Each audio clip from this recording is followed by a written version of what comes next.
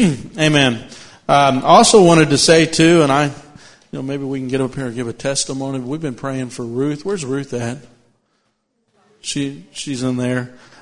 She said that after surgery, her hand is feeling better, keeping her up at night, and so I just want to thank God. That's a blessing to me to hear that. Trudy's not here this morning. She's probably going to give a testimony too. But how many know that healing from a surgeon is from God? God gave them that gift of healing, and I believe that sometimes God supernaturally will heal you before surgery, sometimes through surgery. And Trudy went and had an appointment Friday, and she has no effect, no more issues with the thyroid. It was removed. All the cancer is gone. So I'd just like to praise God. So excited to hear that. And so God answers prayers, and I just want to thank God for that. I don't want to forget to thank God. Amen. Praise the Lord. James, when you came up this morning, where's James at? He's still in there. What'd you read? James chapter 1, verse 2. Consider it pure joy, my brothers, whenever you face trials of many kinds, because you know the testing of your faith develops perseverance. Perseverance must finish its work so you may be mature. James was talking this morning, encouraging you about going through trials and suffering. Mike was talking about eschatology, which is the study of the last things and being ready when the Lord comes back. And I just love it when the Holy Spirit preaches my message before I get up here. So praise the Lord. Turn in your Bible, if you would, 1 Peter.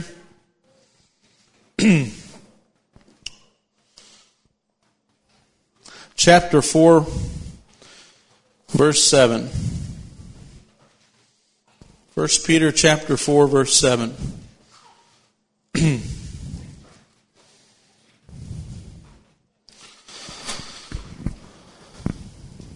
This is from the NIV translation. It says, "The end of all things is near.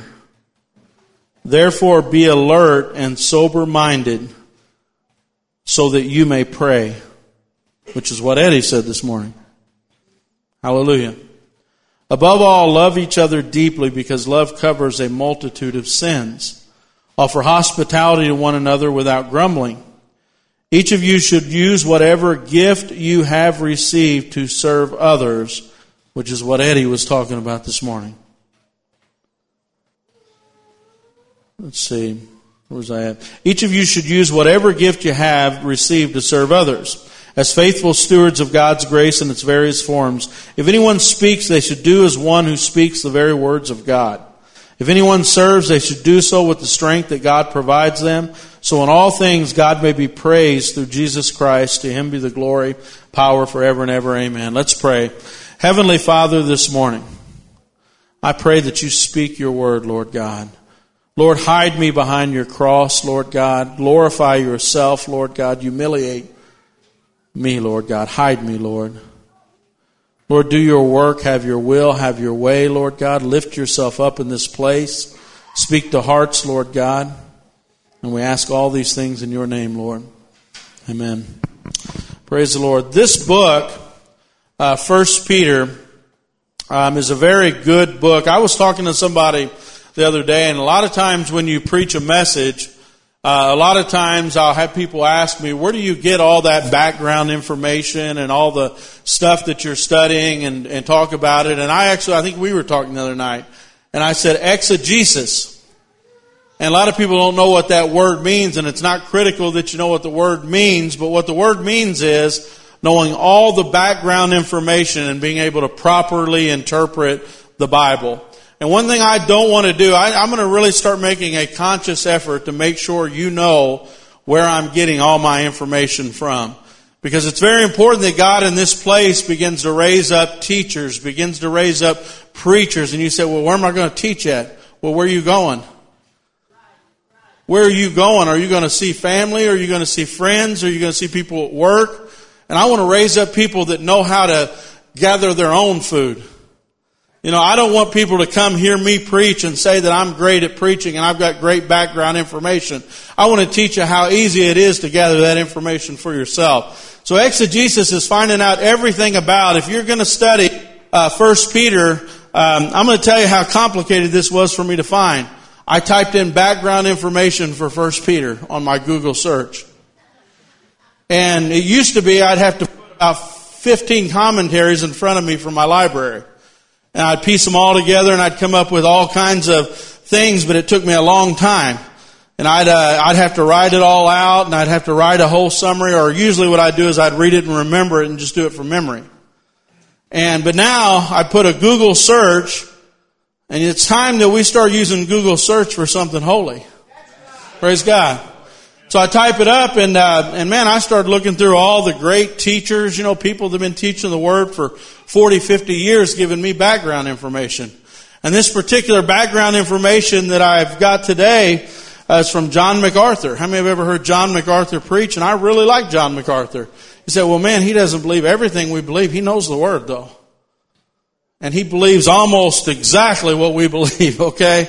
John MacArthur is one of the best teachers out there, and this is probably 50 years of researching the Bible. He's a very good Bible teacher. And if you want a background of a book, he's one of the best you can go to. So I picked John MacArthur's information here. Now listen, I say that so you can go home and gather the same thing I'm doing in my Bible study. How many can do a Google search?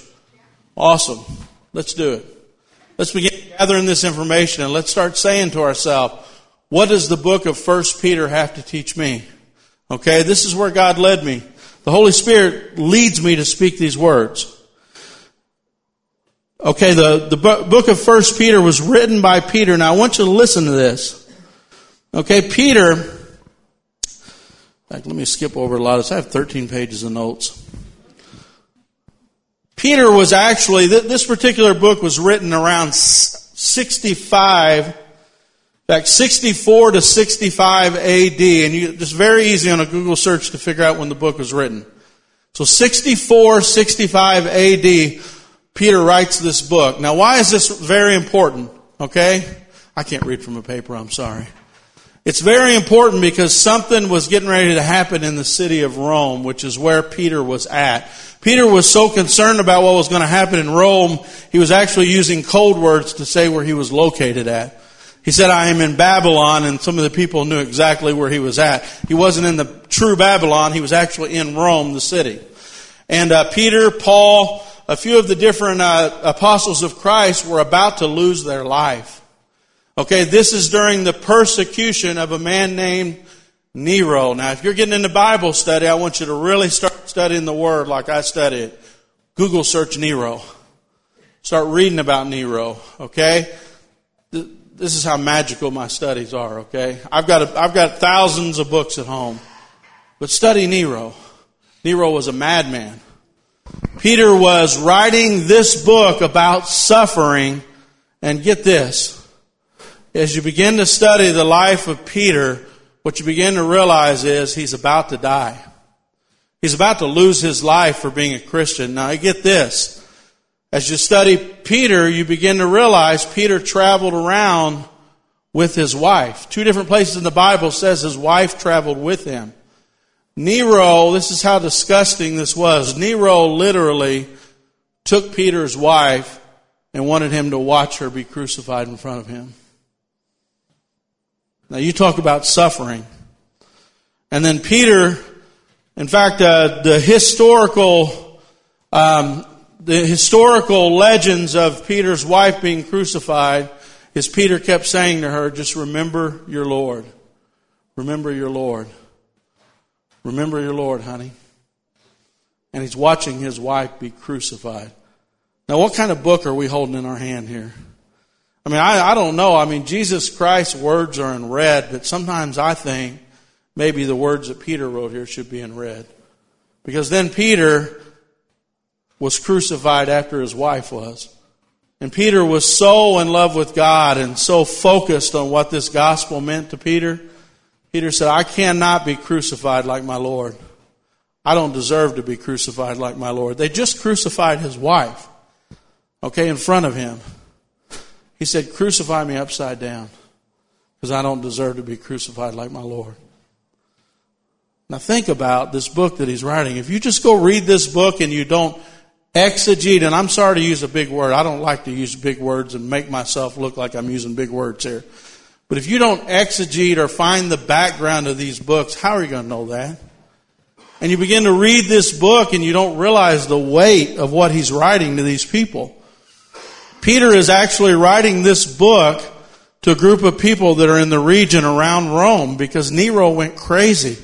He had a demonic spirit probably that I talked about a few weeks ago. I mean, he was possessed by demons probably. I mean, the guy was just out of his mind.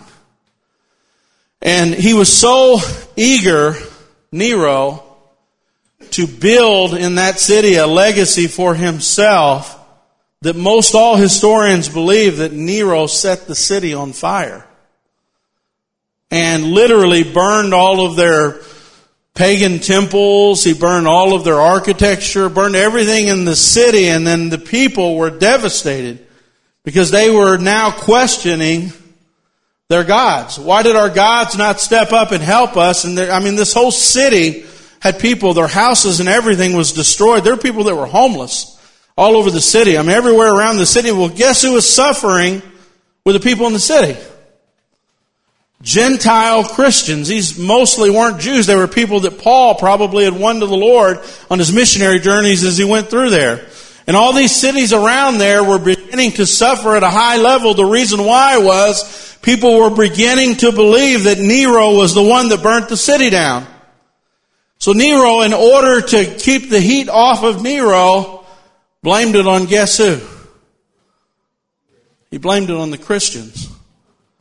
So Peter writes this entire book to try to help Christians deal with suffering.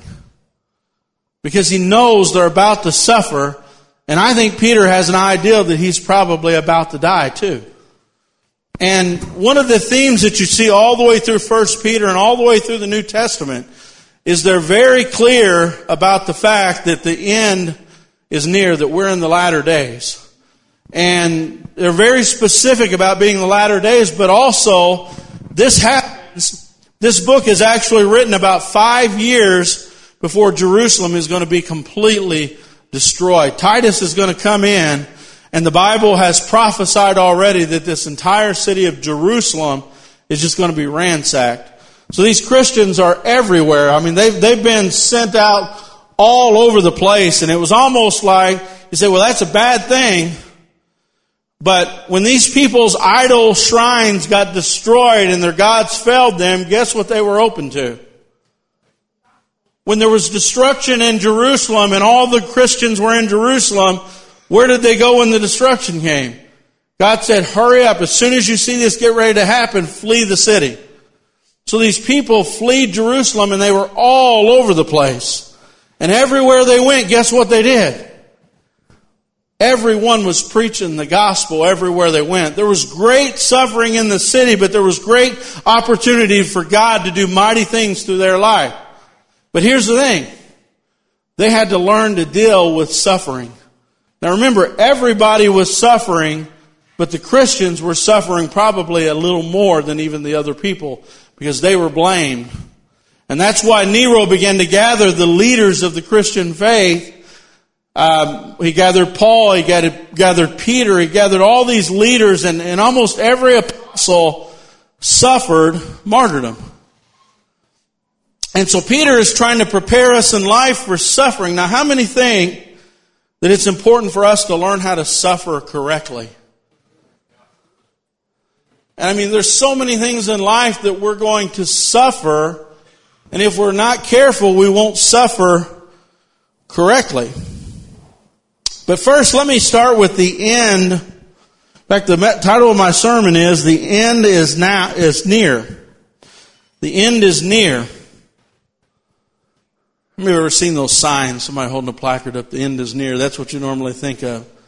But you know, the Bible, we're living in a time where it's becoming very evident that the end is near. Okay, their time, it was becoming very clear. In fact, their time is almost identical to our time. All of these apostles recognized that Jerusalem was about to be destroyed.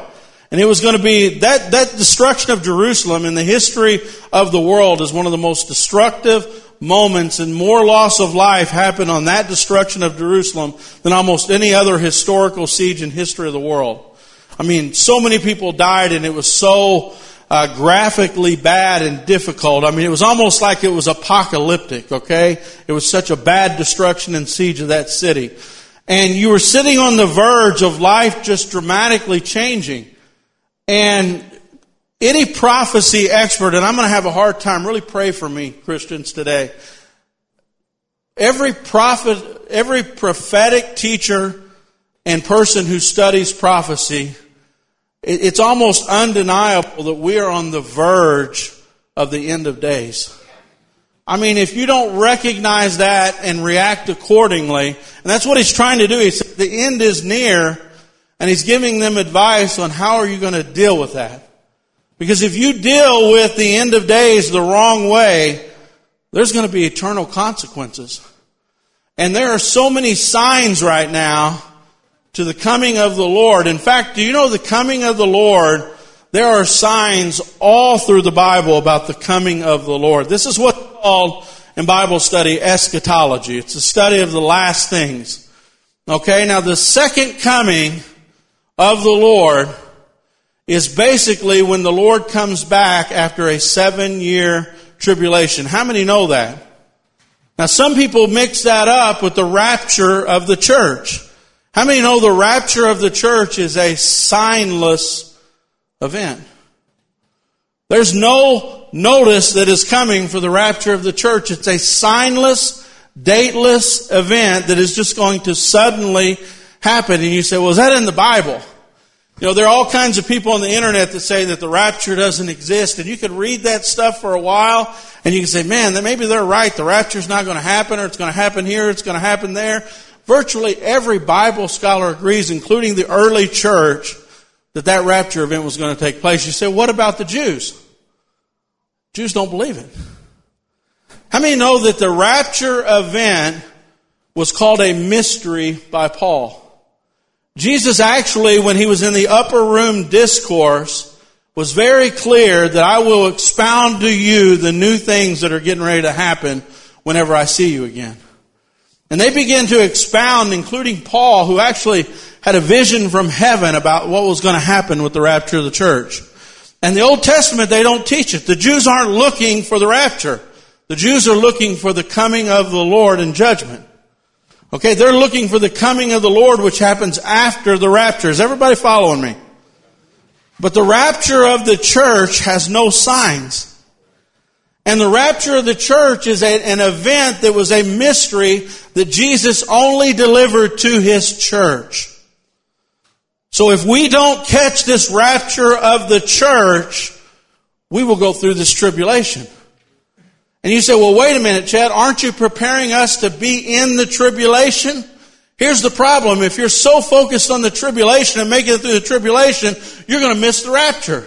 And if you're so focused on the Antichrist being revealed, which the Bible says He won't be revealed till we're gone, you won't do a single thing for the church.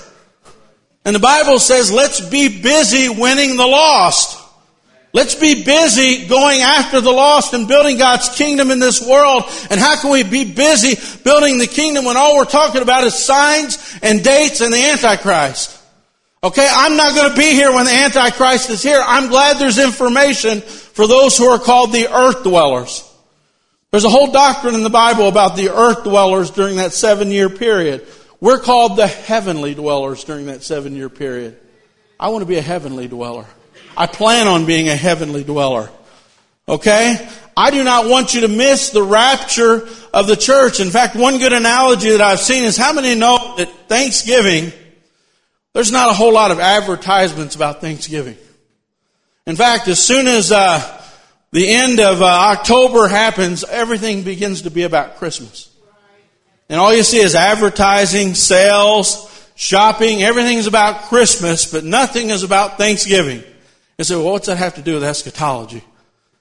Because every sign of the second coming of Christ is a shadow of the rapture of the church. You say, well, wait a minute. When the things about Christmas start to happen, you know that Thanksgiving is drawing nigh. Okay, when you begin to see the shadow of prophecy cast its shade, you know the second coming of the Lord is getting really close. Second coming of the Lord is really close. The rapture of the church is dangerously close.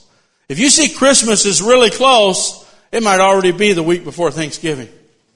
You understand what I'm saying? There's a signless event called the rapture of the church, and some of you aren't going to be ready, and sure enough, some of the people that you love will not be ready because you're all talking about the Antichrist and the signs and blood moons. Alright? I'm talking about advancing the church and being what God's called the church to be, and I'm talking about winning as many of the lost as we can win before this thing all wraps up. And you say, well, what are the signs? What are the signs of His coming? Let me read a few of the signs of His coming. Number one, this is one of the biggest signs of His coming. It says, Ezekiel 37, He said to me, Son of man, these bones represent the people of Israel. They are saying, we have become old, dry bones. Our hope is gone. Now give them this message from the sovereign Lord, O my people. I will open the graves of their exile. I will cause them to rise again. Then I will bring them back to their land in Israel. When this happens, O my people, you will know that I am the Lord. You begin to go through Ezekiel 36 and 37, and some of the most amazing prophecies are yelling at the top of their lungs, the end is near. There's never been a time that Israel has been back in that land since Titus destroyed it. And then all of a sudden, in fact, it says that all of their hope will be gone and they will be in graves of exile. Do you know that the most hopeless time that's ever existed in the Jewish people is the time of the Holocaust? How many know that? It was hopeless. They were helpless. They had no chance. They were about to be decimated as a people, but God raised up prophecy, and He said there's going to come a day. In fact, in Ezekiel it says,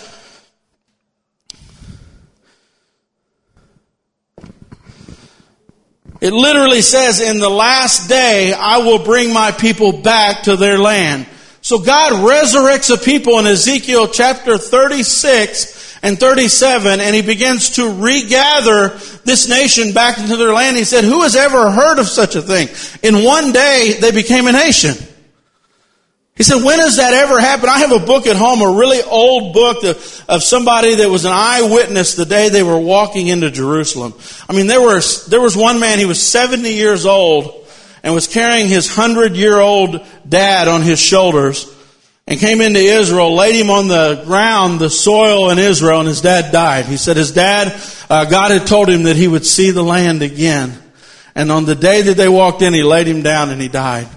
They went into a desert, and God said that I'm going to make the desert begin to bloom. I'm going to make the economy begin to flourish. And all these prophecies are coming to life before our eyes. And there's one prophecy, there's another.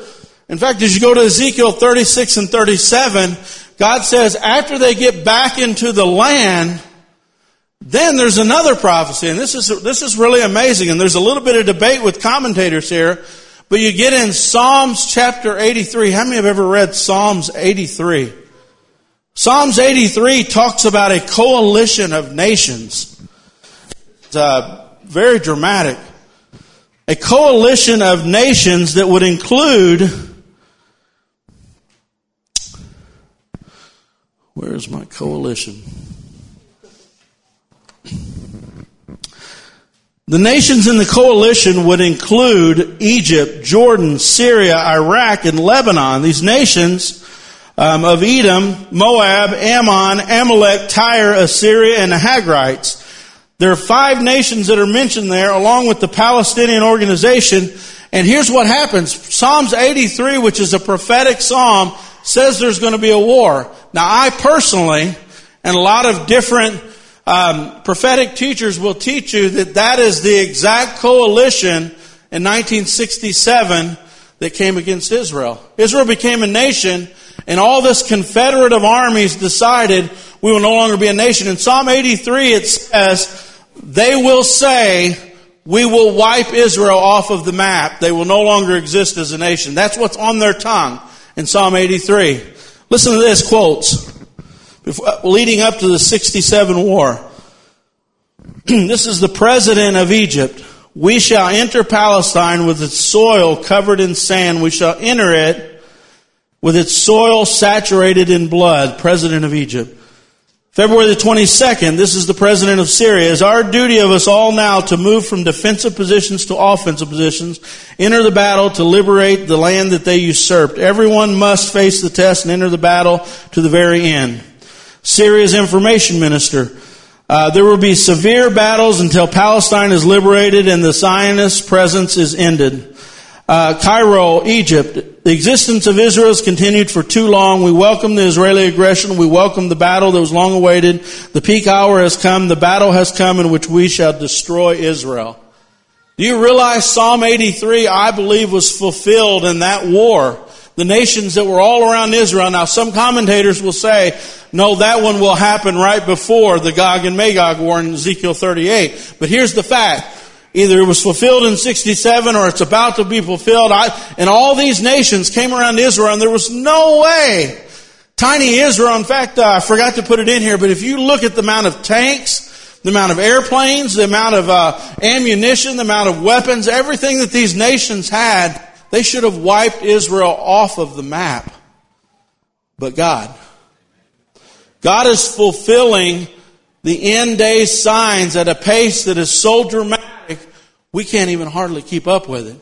And now these coalition nations, and this is what's so amazing, the coalitions of these wars have never been, that group of nations has never in history went against Israel until that war. The coalition nations in Ezekiel 38 is a whole different set of nations. And if you watch prophecy and you read and you listen to what the Holy Spirit's saying, Ezekiel 38 is going to be led, and I won't go through the linguistics of each of the nations that are there, but it says it'll be led by Russia. And Russia will be joined by the areas that are now Turkey. Anybody ever seen this Erdogan that's in Kentucky? Or Kentucky. Erdogan that's in Turkey? Turkey and Kentucky. Erdogan is very vocal about his opposition to Israel, and he's building a massive army. Russia, it says, will be the leader of the coalition. Ezekiel 38 and 39, do the magic of Google and begin reading about the Ezekiel 38-39 war. What am I saying? I'm saying the end is really near. I wouldn't be a very good pastor if I didn't preach this. It says Russia will be the leader, and it says God will put a hook in Russia's mouth and will drag Russia along, and Russia, they will be saying in their mouth, we will plunder them economically and take all of the things that they have, which is very valuable. He says that he will put a hook in their mouth and drag them. Now here's what's amazing about it. I think it was around 2010. Israel, how many know that Israel discovered a reserve of gas underneath their land? It's called Leviathan gas fields. How many have ever heard of that? And this massive reserve of gas has completely changed the Middle East.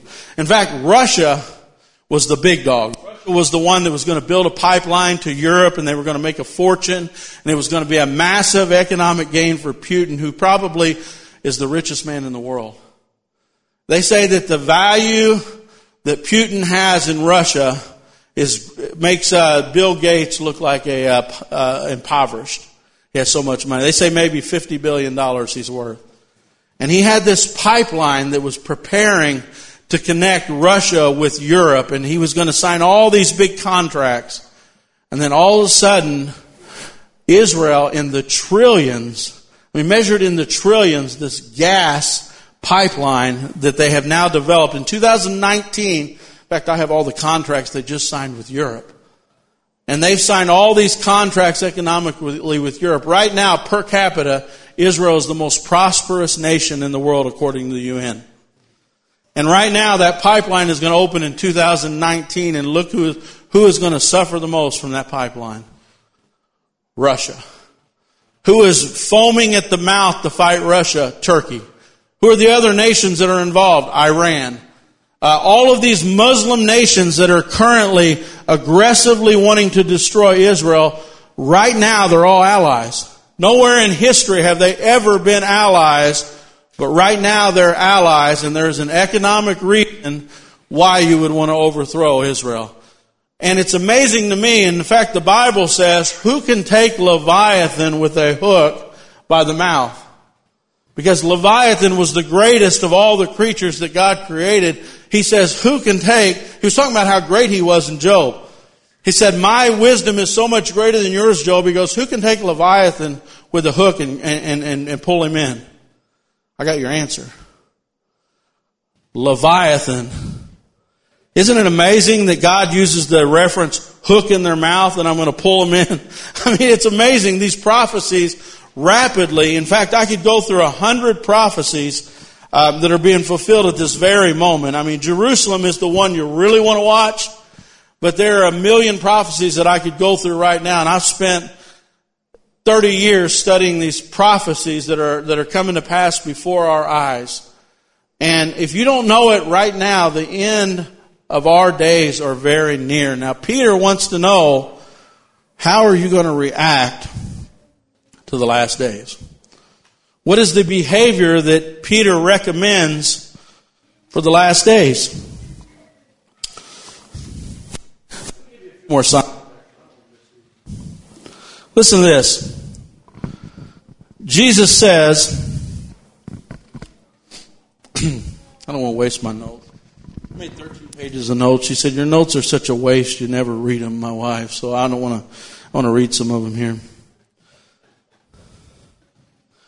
Jesus said in Matthew 24, verses 3 to 8, later Jesus sat on the slopes of the Mount of Olives. His disciples came to him privately and asked, when will all of this take place, and will there be any signs ahead of time to signal your return and the end of the world? Jesus told them, don't let anybody mislead you, for many will come in my name, saying, I am the Messiah. They will lead many astray, and wars will break out near and far, but don't panic. Yes, these things must come, but the end won't follow immediately. The nations and kingdoms will proclaim war against each other. There will be famines and earthquakes in many parts of the world, but this will all only be the beginning of the horrors that are to come. If you look up that word horrors, it's different in each translation, the word that they use, but it literally means birth pangs. That those are beginning birth pangs, and when you see them dramatically increase in a generation, then that's the generation that will be there at the end. And if you look at it, listen to this. 15th century, there were 29 wars. 16th century, 59. Next century, 75, 69. 19th century, 294. 20th century, 278. And already in this decade, there's 550 wars in the last 100-year period. I would say that's an increase in birth pangs, wouldn't you? An increase. Well, what about earthquakes? Famines is next to my notes. 15th century, 6 famines. 16th century, 10 famines. 17th century, 24 famines. 18th century, 28. 19th century, 30. 20th century, 44. And the first decade of this century has already had 12. Sounds to me like it's increasing the birth pangs. How many have noticed a lot of unusual weather patterns around the world? And if we're blind, we won't recognize that the end is near. Earthquakes. How many have noticed an increase in earthquakes?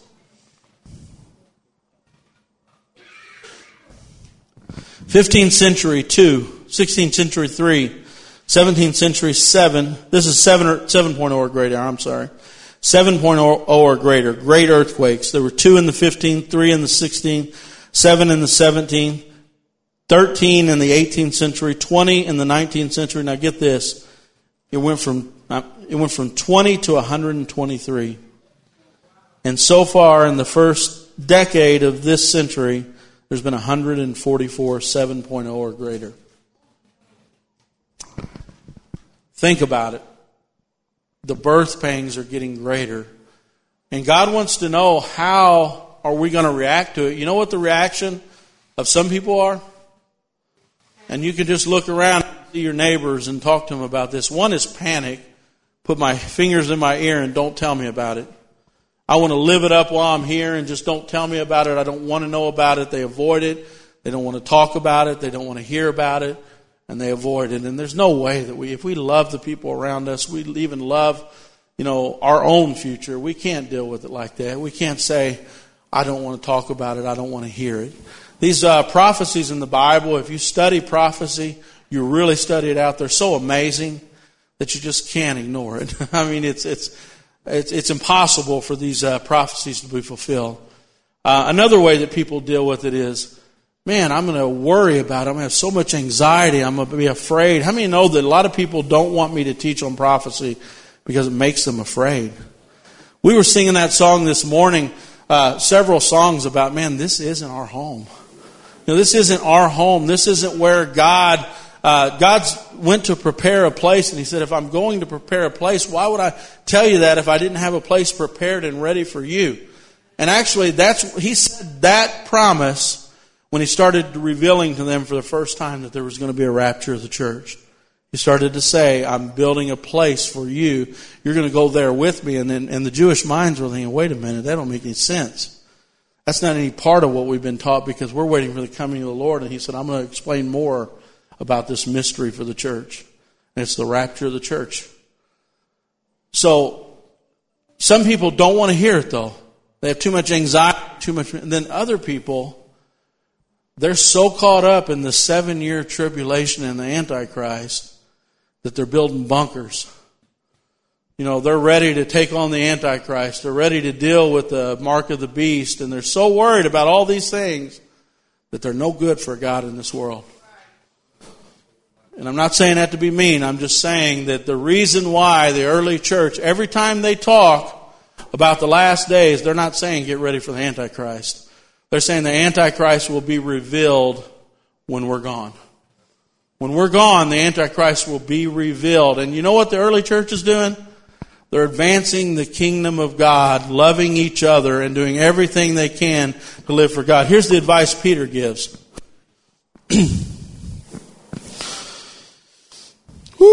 I missed a lot of notes here. The rise of global governments. Man, I spared you this morning. Listen to the advice that Peter gives here in chapter 4 of 1 Peter.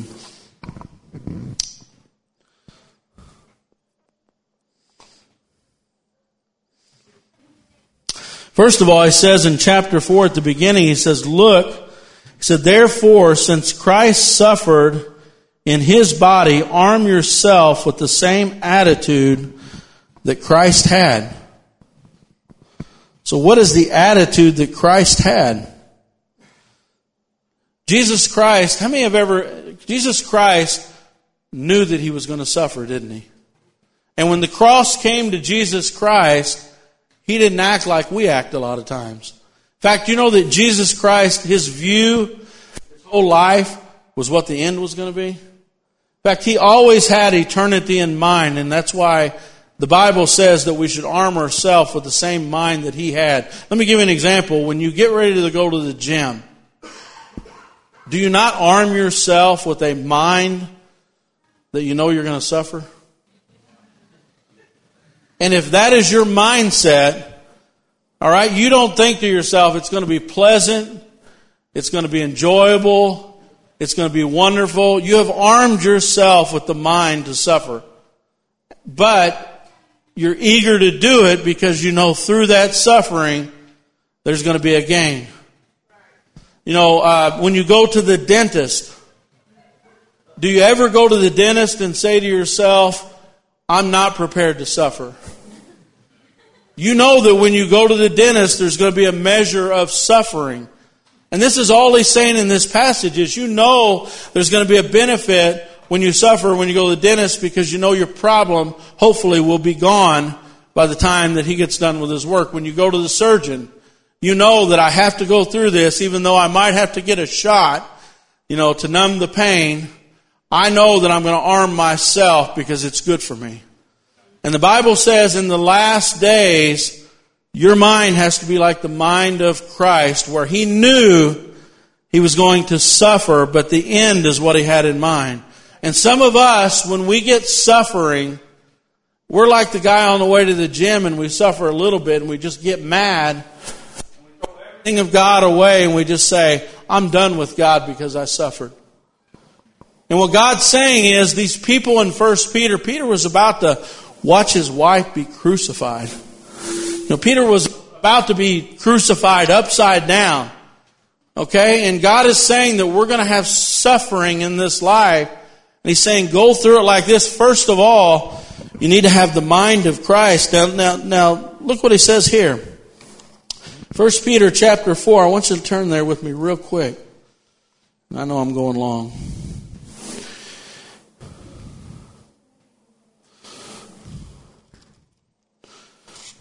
1 Peter chapter 4 verse 7, the end of all things is near. Therefore be clear-minded and self-controlled so you can pray. Clear-minded. Do you know what that means in the Greek? That literally means to have the right mind. The right frame of mind. For what reason? So you'll be able to pray. Didn't you read the scripture earlier that says when we go through the perseverance, God is going to make us mature. God is going to teach us to be able to pray. Well, what is the mind of Christ? Do you know that when Jesus was on the cross and God had forsaken Him completely? Do you know that He quoted, in fact, let me read it here. He quoted Psalms. He's dying on the cross. The blood is coming out of His body. He's been spat upon. He's been literally almost filleted where His guts are hanging out. He's naked on a cross. The amount of pain that He is suffering while being crucified has to be amazing. And He's on the cross quoting Scripture. Why would Jesus quote Scripture on the cross? I've got too many notes today. I want to give you the verses. Wow.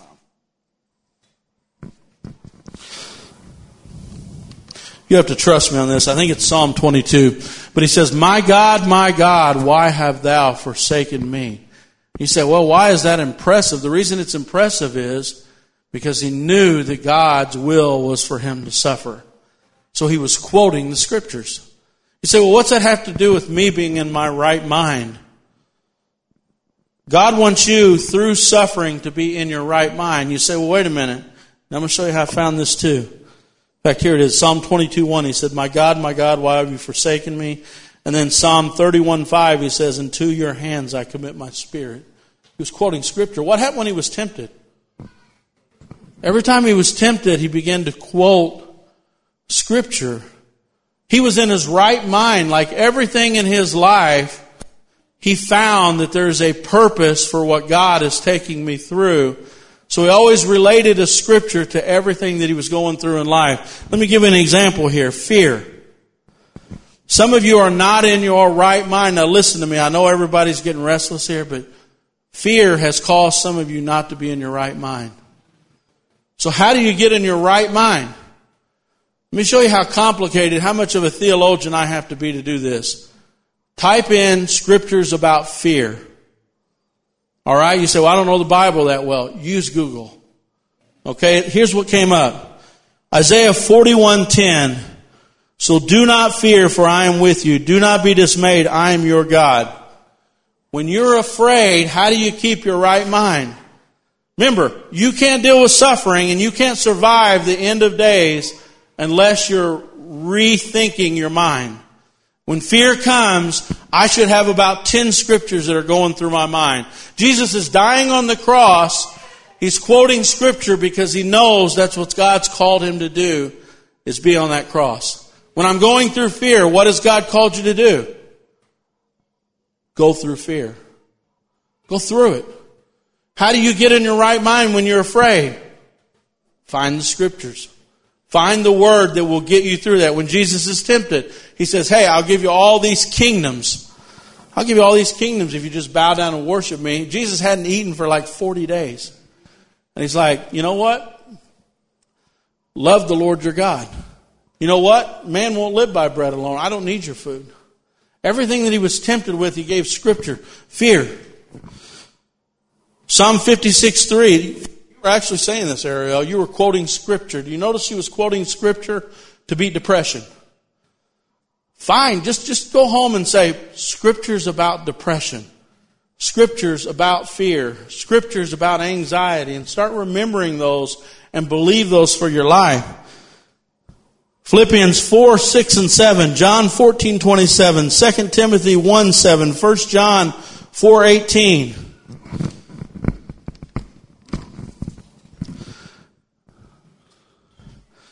Scripture about pain and suffering. This is what Peter's really saying. How do we deal with suffering in life? I Googled it. Scripture's about suffering. The pain won't last forever. He will wipe away the tears from their eyes. There will be no more death, no more grief, no more crying, no more pain. The old things have disappeared. Revelation 21:4. That's our promise. Praise God even when it's hard. That's Psalm 43:5. Why am I so sad? Why am I so troubled? I will put my hope in God, and once again, I will praise Him, my Savior and my God. David spoke that in a cave. How do I know that? I Googled it. David was depressed in a cave, and he quoted that scripture over and over until he felt better about his life.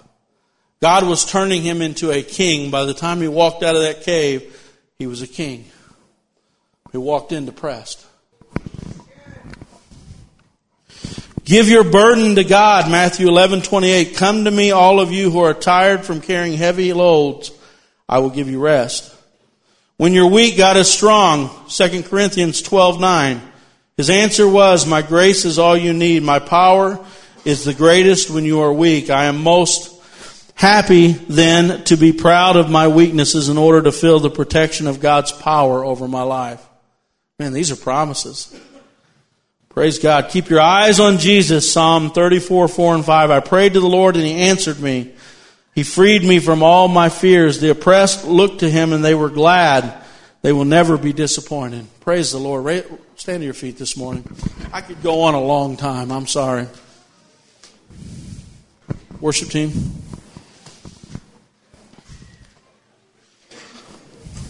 And I'm just going to close in a word of prayer. If you need prayer, I'm going to be up here. We're going to worship for a few minutes. You're dismissed after I pray here. But I just want to tell you, that whole book is about suffering. And if we want answers to suffering, if we want answers, the end is very near. And God wants us to focus on Him in prayer. In fact, the other part was have the right mind and also be sober-minded.